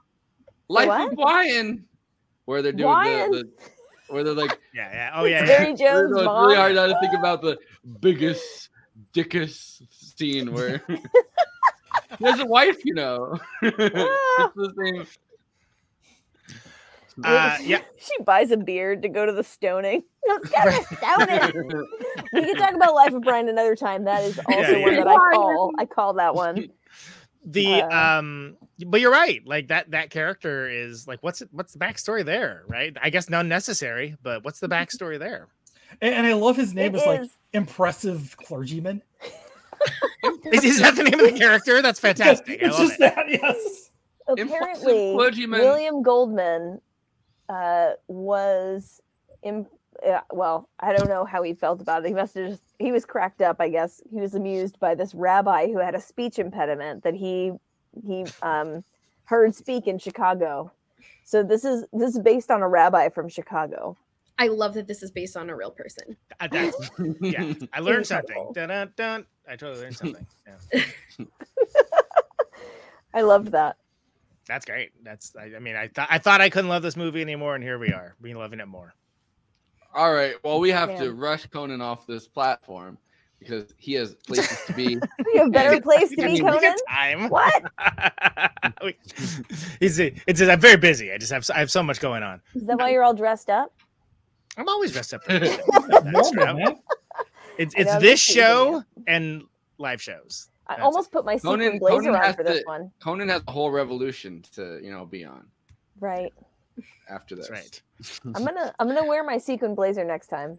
You keep threatening it, yet it never happens. So we never did that picture before the COVID hit. I know. Well, I won't get rid of it. We'll make it happen. Yeah. Well, hopefully there'll be some touring this year, a year in the future. Anyway, yeah. Anyway, Lauren, we do final thoughts. Anything you really want to say, whether it's a thought about the movie or analysis you didn't get to or a moment you didn't get to, it could be really anything. I think we covered a whole bunch of stuff, and I just really love this movie. I think it's so wholesome. People should show it to their kids. They should show it to their grandkids. They should show it to their partner. It's completely rewatchable. I love it. I don't know what else to say about it. It's a perfect movie. Maybe my favorite Rob Reiner movie, but also When Harry Met Sally came right after this. So. I bought it at a yard sale, which I've watched it 50 or I've watched it at least 50 times in my life, but I was at a yard sale during the pandemic and I was still with my ex-girlfriend and I bought it and she had never seen it. So I put it on and she fell asleep and I felt like that was maybe like the deal breaker. Oh, that's the beginning of the end. Red flag. Color guard convention in town. There's so many red flags. When she don't like Princess Bride, red flag emoji, red flag. Yep. Erica, let's hear him. Let's hear some final thoughts. I'm gonna say that I agree with everything Lauren said, and also, I think if you really want to nitpick, you can find little, inconsistencies, a little bit of campiness in the production of this film, but it's so well done that every little bit that you might nitpick, I don't even care because it's so. I was about to kick you off this podcast if you were going to bring up any of these nitpicking. No, I'm not even going to do it. No, because I don't care. Podcast. I feel like it was so well cast. It's a classic blunder. There's only one. It's committed one of the classic blunders. There's only one flaw you could bring up, and that's when Inigo Montoya says, I'll swear on the soul of my father. His father's also a Spaniard. That's the only logic hole you could bring up. Because why would you trust another Spaniard? That's a dead Spaniard. Doesn't make them any more trustworthy. Forrest, all you're doing is making me want to bring one up by bringing one up yourself. So I'm going to resist. I'm not going to do it because I really don't care. Like the ride of that movie is so great. Like I can't think of any better way to have done it. Like I just don't. I think everything worked out exactly as it needed to. And if you don't, I could never tell if it was on purpose that everything worked out the way that, you know what I mean? Like it's that it was not. going to, or if it just like did.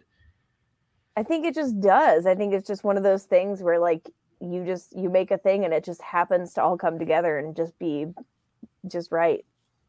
Yeah. So it would be funny if during the filming of this, Archie Bunker had just like, you know, clobbered onto the set and been like, what kind of fruitcake movie you guys making here?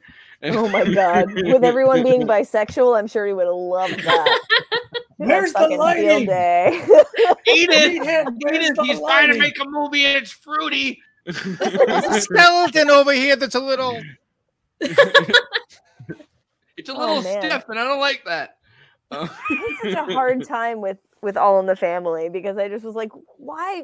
Like this guy is not likable at all. Like I don't get it. I can't enjoy this series, and I feel like at this point in my life, that's why I need Norman to Lear revisit did it. the series the way it was, and then all of a sudden, like these, like whatever, like Nixonian silent majority Americans were like, "That's the guy." Like I read they didn't get it. Yeah, totally. Yeah. And I read it in 2020. I feel like I might be able to. We need the Archie Bunker Americans back, and I was like, "That's the exact opposite point of the show."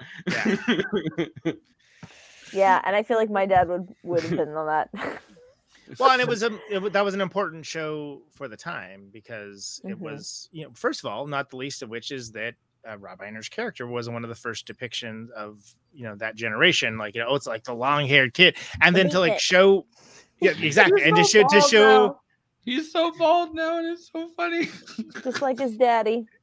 but to show like the reaction to that and to kind of bring it up and like put it forward, that was important for culture at the time. Like that wasn't like not a thing that was and to have it done where it's like, yeah, it's very clearly that meant that like Archie Bunker's like an archetype of like, hey, here's a way not to be, and of course people leave it up to humanity and miss the point in a lot of cases, right? But like I think it's more culturally important than enjoyable to watch, frankly. At this point, like I ain't watching All in the Family. It's also kind of tanked sitcoms since then because they all copied that format.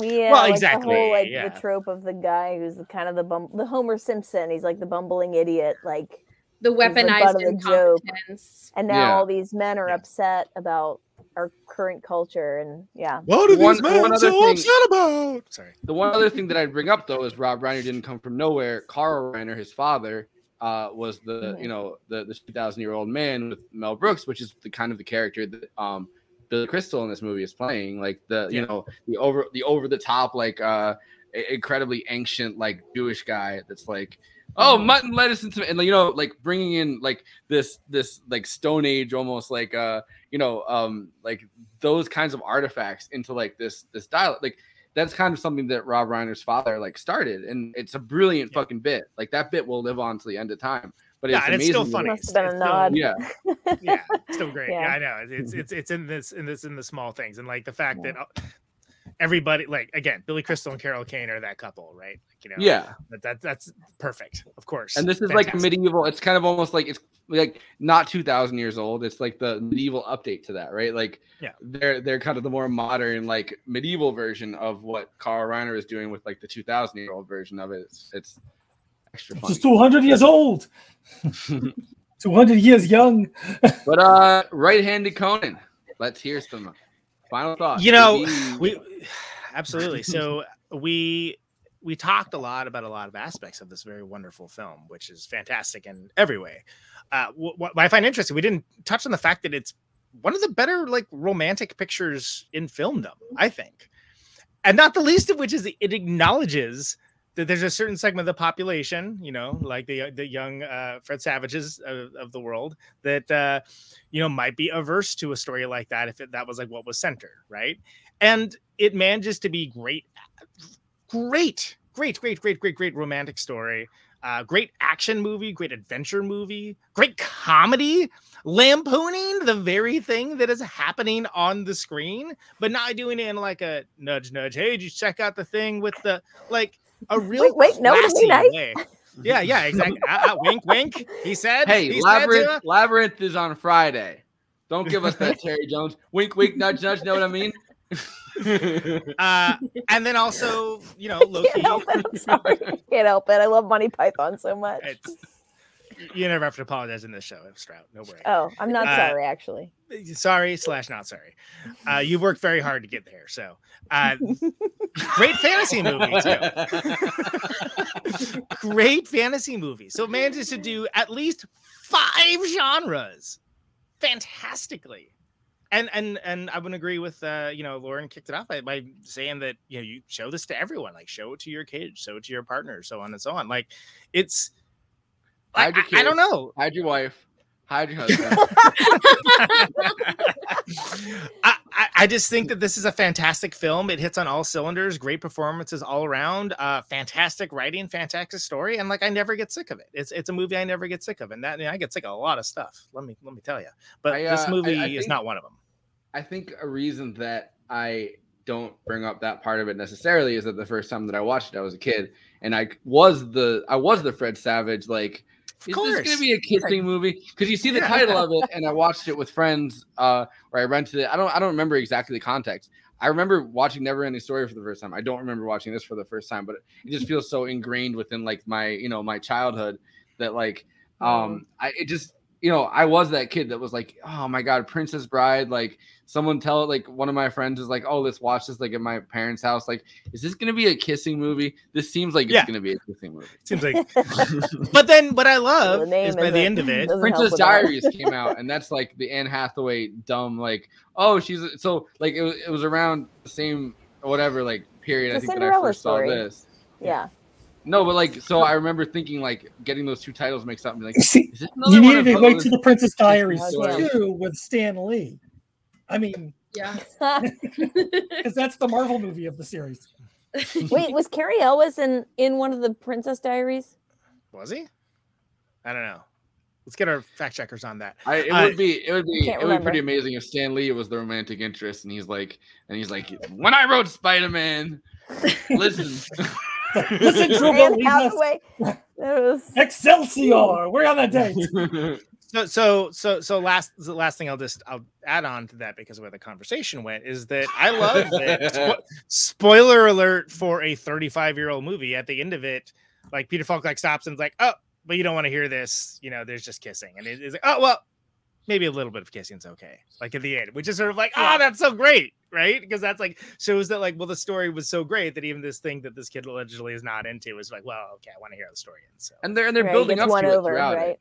Yeah, they're building up to that throughout the movie where he's like, he does not get killed at this time, and Fred Savage, exactly, he keeps giving like the commentary, like, exactly. He's like, don't worry, maybe we should, which is like the same thing that your grandfather really would do, like where they're like, oh, we can put this book down, like we don't have to finish this, and you're like, no, wait, like I want to hear how this ends. Fine, you got me.